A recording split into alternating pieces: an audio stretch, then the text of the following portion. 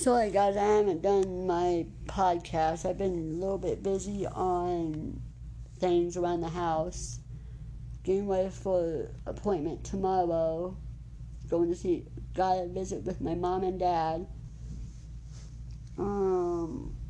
My hair's getting long, really long. Today we went to Dayhab, and I think we're only going once a day now because of the coronavirus. It's spiking again. And I'm having fun watching TV,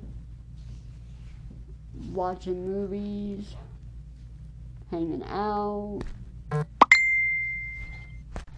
and can't wait to see my mom tomorrow. We're going to eat Arby's tomorrow. I cannot wait. And I forgot about all my puzzles. My puzzle's just being dumb. So I'm not doing my puzzle today, or tomorrow, or the next day.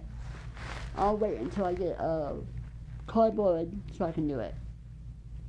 But anyways, just pray for people.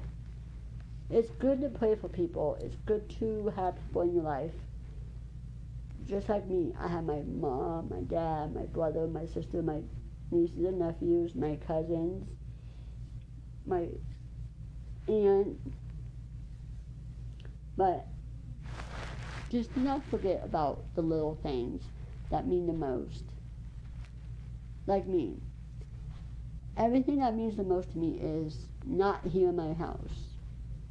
It's out there, like my mom, my dad, my brother, my sister, everybody in my whole family. But it is hard not to see anybody. Not to hug, well, I got to hug mom and dad, and I got to see my dog Quinn. But on that note, just take care of your body. Make sure you not tear your meniscus during the darn quarantine. I think I have. And it sucks. But be safe. Be wise. Give the nurses a thank you, a big hand. Tell them to be strong. Just tell them to be strong. Tell them that it'll be okay. I do. But on that note, peace out.